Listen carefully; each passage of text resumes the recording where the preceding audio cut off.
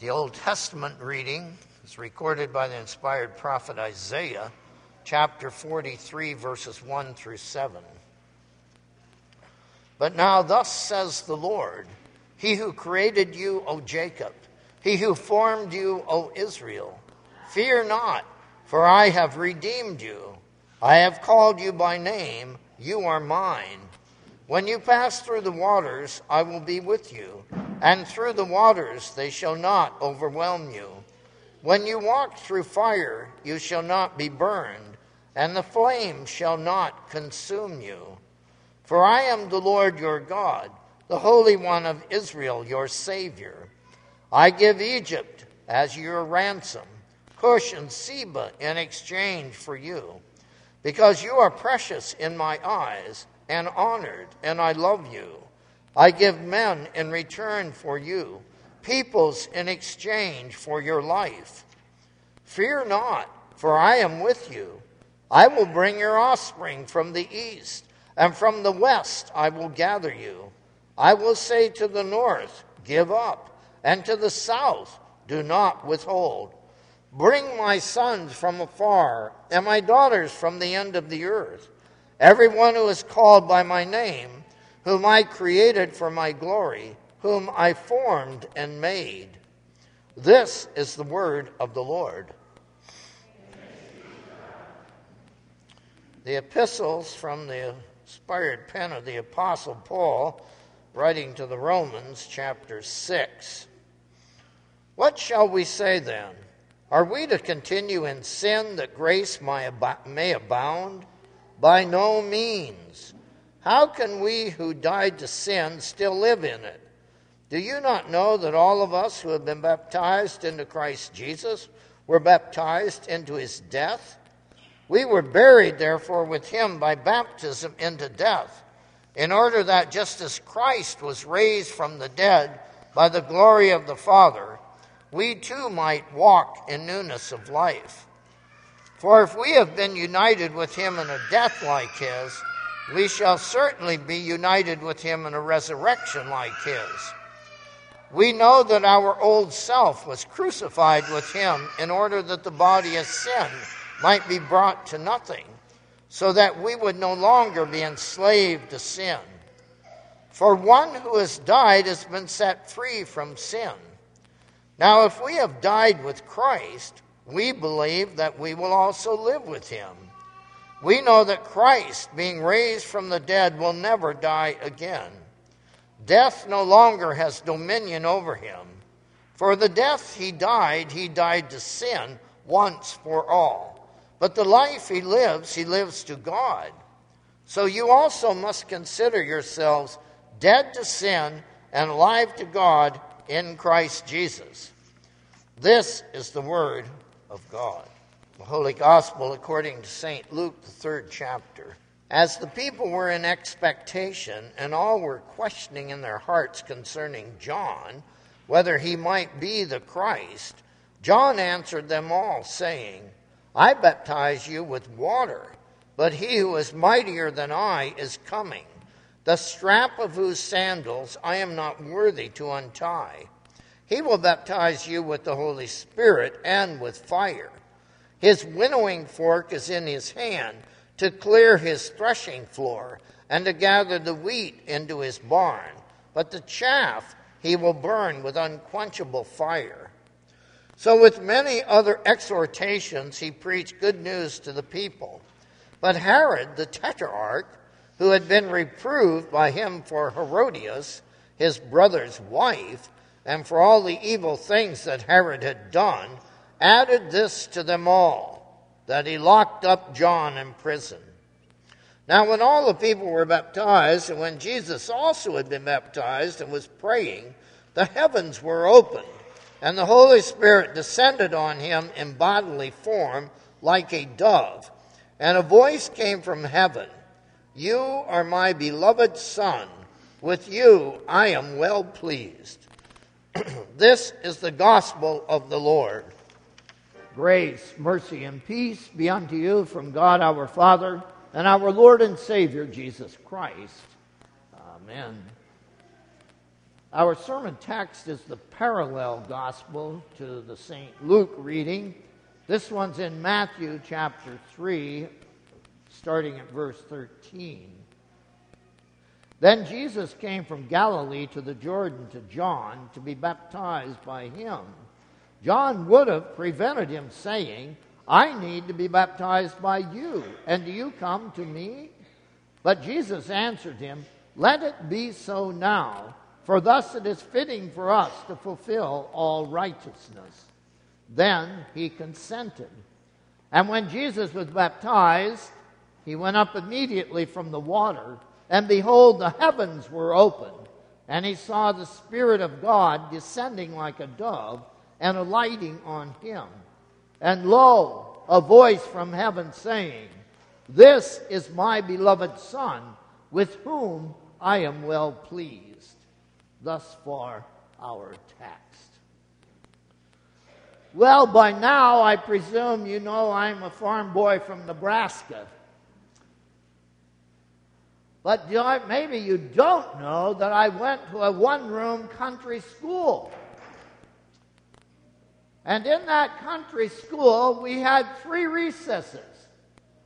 One in the morning, an hour at noon, and one in the afternoon. And at those recesses, the big kids, especially at noontime, when the weather permitted, played softball. And for some reason, when I went to school as a little boy of 5 years old, I was intrigued by that game. And I can remember, even now, I can see myself sitting on the sidelines watching the big kids play. And I just couldn't wait until the day would come that they would let me play. And you know, in that game of softball and baseball and some other games and other places in life, you can have substitutes.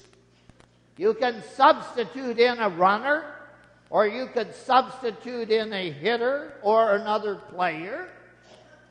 And we're familiar with that particular fact of substitutes. But not everybody is familiar about God himself being our substitute. God sent his Son, Jesus Christ, to be our substitute in a far greater way than being a substitute in a ball game. There are some limitations to the substitute in the ball game, but there are no limitations of our Savior Jesus Christ being our substitute. And that's what he's talking about to John when John tried to prevent him, and he said, No, let it be so now, for thus it is fitting for us to fulfill all righteousness. You see, Jesus was about 30 years old at this time. And up until this point, his divinity had been hidden. And actually, he didn't go around telling the school kids who he was or telling anybody else who he was. At this point, he did inform John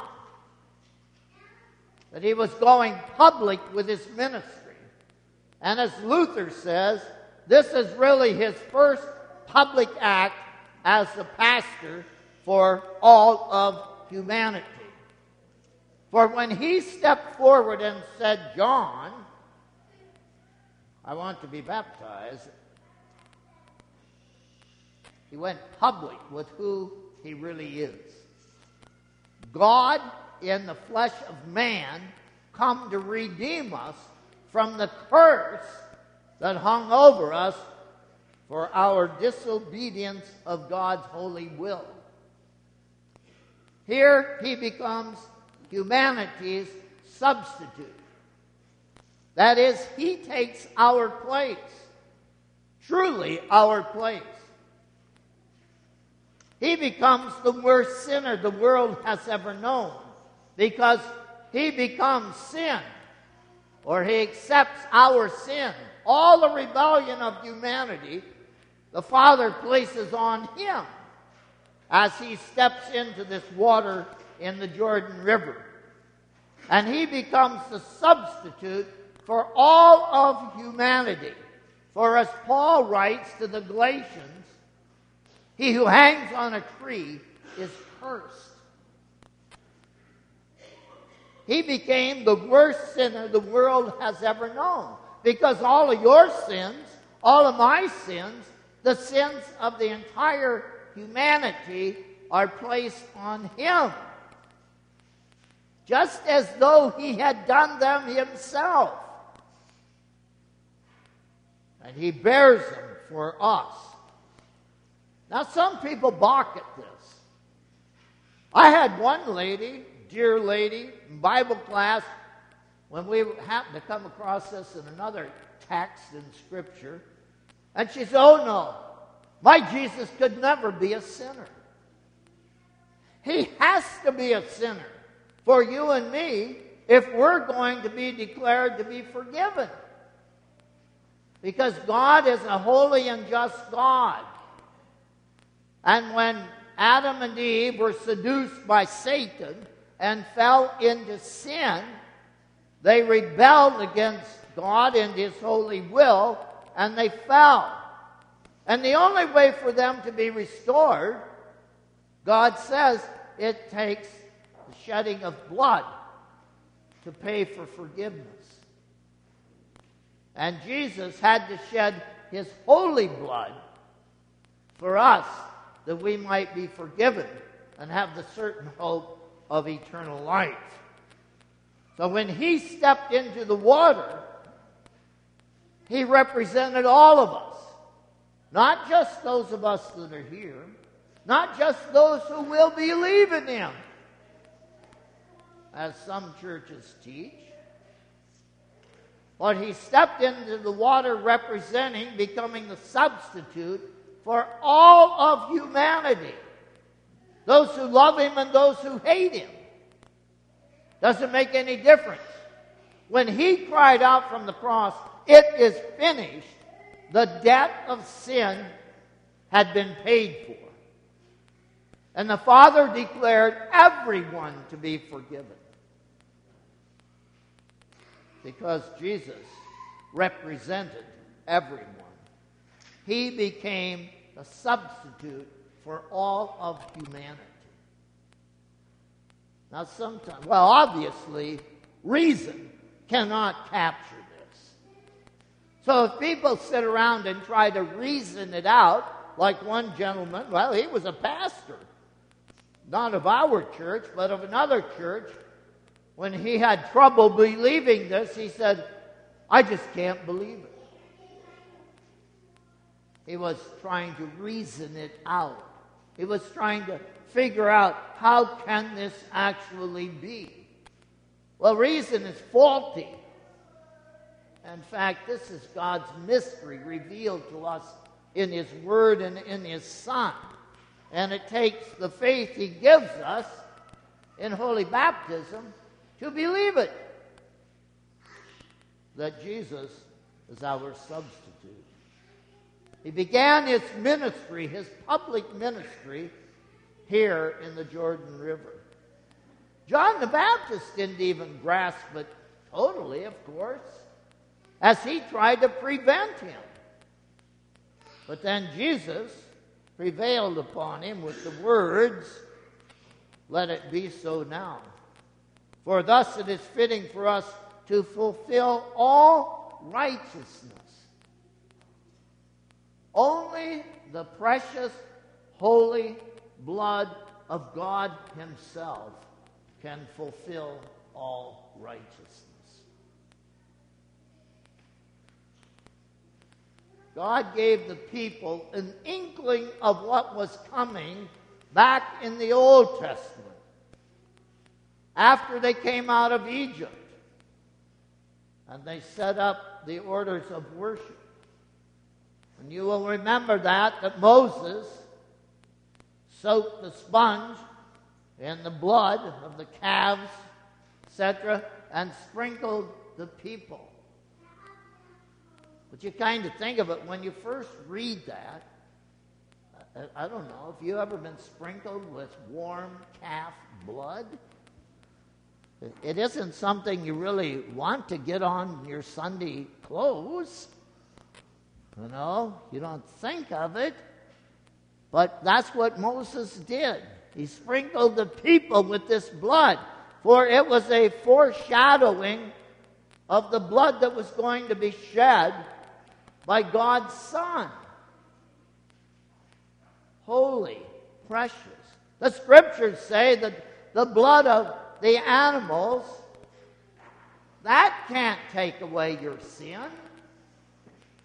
But it points you forward to the one who can take away your sin.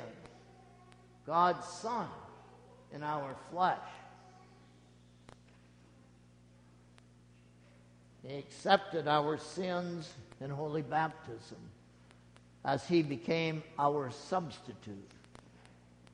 And he bore them to the cross. And you know how it was the Passion Week. And particularly late Maundy Thursday evening and early Friday morning when he began to shed his precious blood for us. He was beaten. He was tied to the beating post. You know, the hands up here on the post, so you're sort of bent forward. And then they bear your back, and then you are whipped with a whip, a club so long, leather strips tied to it, and then some pieces of metal or stone or flint so that it will tear your flesh. And you receive 39 lashes across your bare back. It's just mind-boggling that any human could survive this type of beating. This was just one of the beatings that Christ took in our stead as our substitute, bearing the sins of the world, satisfying the Father's wrath over our disobedience, that the heavens could be opened up, and that through the water of holy baptism we can receive the work of our Savior. Our Savior in the water took our sins. In our water, he gives us his righteousness. So we are clothed with Christ's righteousness. We are forgiven. The Father has declared us to be his forgiven children. Like the pastor at my seminary graduation said to us, you may not look like saints. You may not talk like saints all the time. You may not even act like saints all the time. But you are a saint. Because God has declared you to be a saint in the water of holy baptism,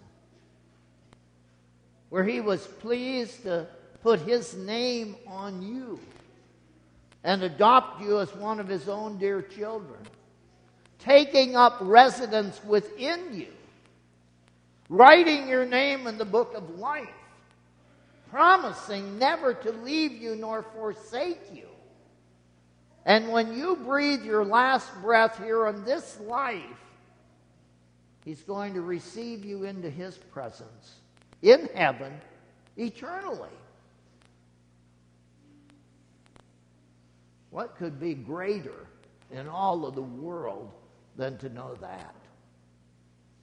Though we are wasting away, well, some of us faster than others, are wasting away, we don't have to worry about it, because we know that we're going to heaven. And when we get there, we're going to, well, the Scriptures say you're going to be able to run and jump as a deer. You're going to be glorified as Christ is glorified. And you're going to spend eternity in His presence, where there's no pain, no suffering, no death, none of all those negatives that we experience in this life.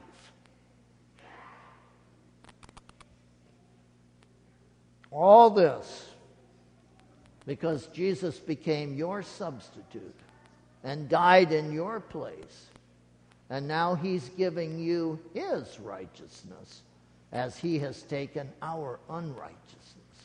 So if you ever have a discouraging day and you ever wonder what God thinks about you, find your baptismal certificate. Now, some of you probably have it framed and hanging in the kitchen where you can see it every morning when you get up. I remember a couple of German people in one of my parishes. Boy, those Germans knew how to make baptismal certificates. This thing was huge. It was like that. And they had, husband and wife, each had their baptismal certificates framed and on the hallway which leading to the bedroom. And every morning it was there, and every evening for them to see it and be reminded that in their holy baptism, Jesus, being their substitute, gave them His righteousness. Thanks be to God for giving us His Son as our substitute. Amen. Now may the peace that passeth all understanding keep your hearts and minds through faith in our Lord and Savior Jesus Christ. Amen.